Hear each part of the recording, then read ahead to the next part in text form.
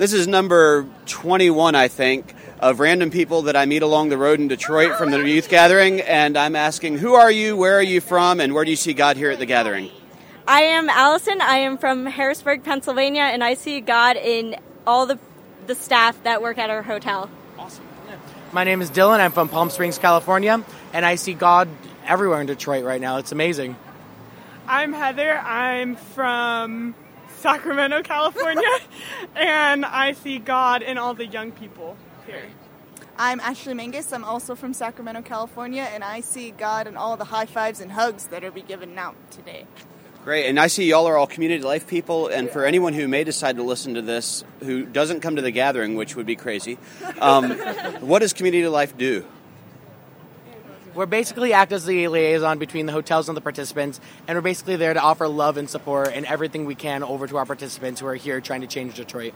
That's great. And are our participants offering love and support back? Yes, They definitely are.